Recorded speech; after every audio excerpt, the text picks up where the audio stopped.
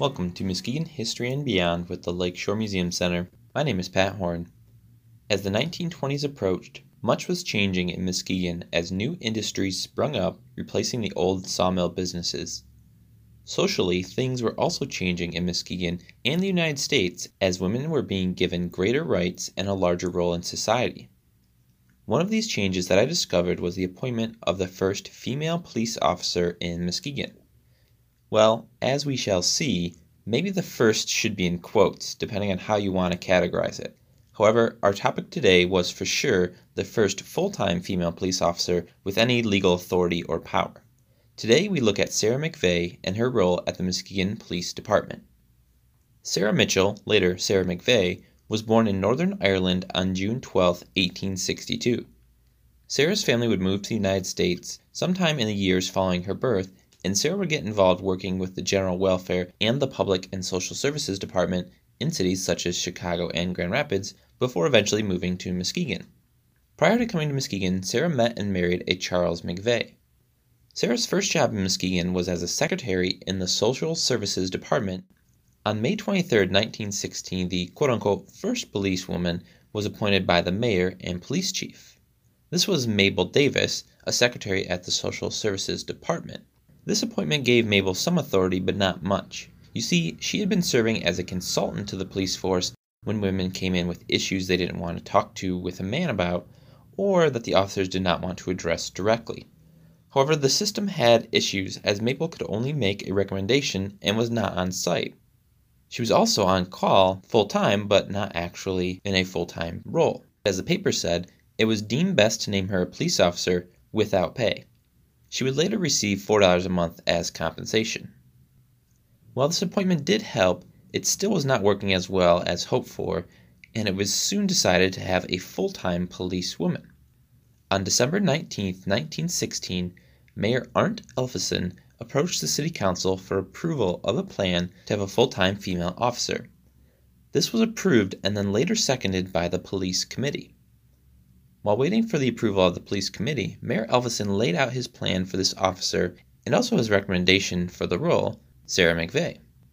Her job would be, quote, to interview all women who have complaints, monitor female youthful delinquents and make sure they do not go down the wrong path, and to make periodic inspections to local houses of ill fame to see that they are conducted according to the unprinted Code of Police Regulations. He also added in this statement that if this plan failed, he would consider abolishing the red light district, which was typically on Ottawa Street and East Webster Avenue, but, quoting again, believing such a district to be a necessity in a city of Muskegon size to prevent vice from flaunting itself promiscuously throughout the city. He was going to try this female officer first. The police chief also thought a policewoman would be a great asset for some valid reasons, but also for some very sexist reasons. You have to remember in the 1910s, women were being seen more as equals, but there was much work to still be done. Noted things the chief mentioned included that nearly one half who come to the police department with complaints are women, and sometimes their story is a difficult one to tell to a man. Keep in mind, though, that only one female officer is going to be hired, and she's the one to have to talk to all these women, versus the rest of the police department talking to the other half of the complainants. Another reason the chief wants a female officer is that he says men lack the delicacy and tact in situations where, for example, a lady of the night needs to be guided into the proper direction, and that men lack the sympathy and understanding to help these women out. So all this fell into the new position to be filled hopefully by Sarah McVeigh. Now, one of the things that did really astound me about Sarah McVeigh was that she was a married woman when she took this position. Women were becoming more common in the working world, but usually only until they were married, and then they stayed at home. To have a married woman in a position that was, until her appointment, 100% male was quite shocking to me. She potentially might have been a widow at this point, though, as I know her husband passed away before her, but I could not find a date for that. Regardless, she was very well received by the community. How the officers felt, though, is not entirely clear. From the police chief's comments anyway, it seems they were glad to not have to deal with women issues anymore. Sarah McVeigh had her first day on January 15, 1917, and quickly became very popular. From nearly the get-go, she was asked to speak to many groups, churches, schools, and social clubs about her job and her plans to help straighten out Muskegon. She was also invited to many state and national conventions. Even with all this publicity, she wasn't treated fairly. A letter sent to the paper by the Muskegon Women's Club makes that clear. In the letter, they criticized the treatment Sarah received and laid out plans to make her life easier. First, they mentioned that she is paid only $85 a month, which is $10 less a month than even the newest male police officer, even though the men were only working 8 hours a day. You see, as the only female officer, Sarah was tasked with cleaning up the red light district, which typically was operating during the night hours. And so she had very long days and was always on call if a female came into the police station, which she wasn't there. The Women's Club recommended that Sarah get paid $125 a month and reflected on how her bad pay, which was publicly known, was making Muskegon look. They also mentioned how she was refused a telephone. This issue first came up in the city council when someone brought up her having a phone. The council, though, said she didn't need one and didn't want to add it to the budget.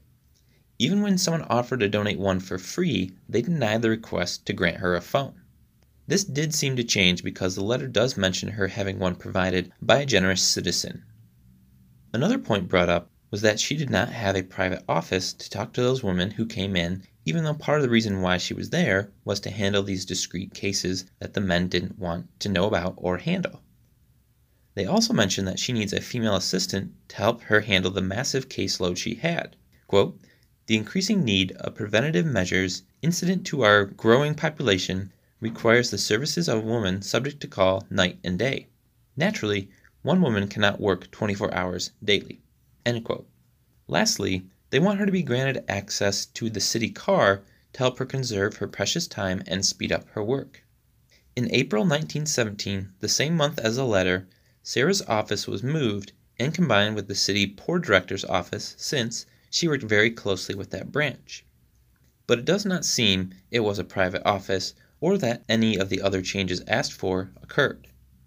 After 1917, Sarah McVeigh would pop up in the paper from time to time with dates for lectures, food drives, or general welfare work that she was in charge of. She also made national news with a story about her taking badge number 13, which no one else in the department was willing to take. Over the years, she seems to have had her position shifted a few times more, and her power as a policewoman changed a bit as well with new administrations, but she was always referred to as a policewoman. Of some of the changes she tried to make to Muskegon, some stuck and worked, while others did not pan out as she had hoped. One change she tried to make was to require women who were working during World War I in the factories to have to change out of their overalls before going home. However, pushback from the women defeated this ruling. In the 1920s, the changes women experienced were not all favored by McVeigh, including the wearing of pants on the dance floor, or a story, which was also picked up nationally, of girls wearing bathing suits in town. I also found an interesting quote about the Charleston dance that Sarah McVeigh gave to the paper when she warned dance hall participants to stop doing the Charleston. She said if they persist in dancing the Charleston that she, quote, "will feel obligated to appeal to the city commission for assistance in putting a stop to the practice." The reason for this was her belief that the dance was dangerous to the safety of the buildings in which the dances were held, with old floors and old buildings being her concern. Sarah stayed in her work until 1937 when she retired. She had amassed 20 years on the police force and was 75. She would die 3 years later in 1940 at the age of 77. She is buried at Oakwood Cemetery in Muskegon. During her career, she was said to have handled nearly 100,000 cases and did much to try to help those in need. Thank you for listening today, and we will be back in 2 more weeks.